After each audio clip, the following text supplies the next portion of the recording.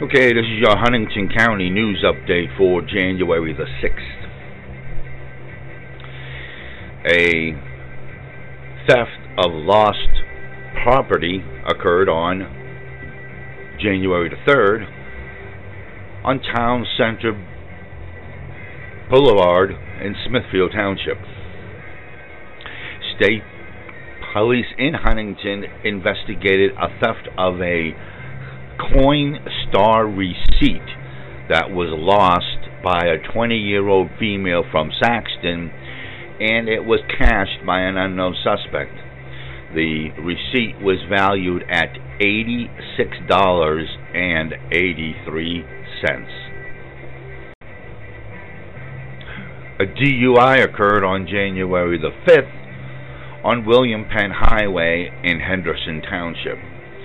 State police conducted a traffic stop on a 2017 Chevy Impala operated by a 44-year-old male from Cassville, Pennsylvania.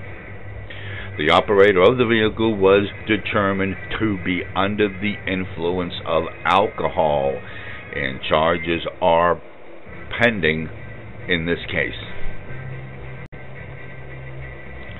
A criminal mischief occurred sometime between January the 3rd and January the 4th on Block Piney Ridge Road in Juliana Township. Someone damaged a mailbox belonging to a 56-year-old male from Huntingdon.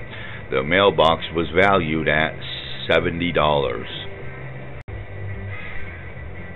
An aggravated assault occurred on New Year's Eve, December the 31st, on Paradise Road in Tar Township.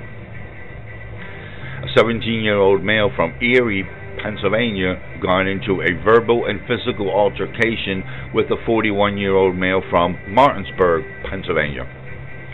The 17-year-old male grabbed a rock from the ground and struck the victim in the face, causing minor injuries. Charges will be filed at a later date. And that is your Huntingdon County news update for January the 6th. This is the cameraman reporting.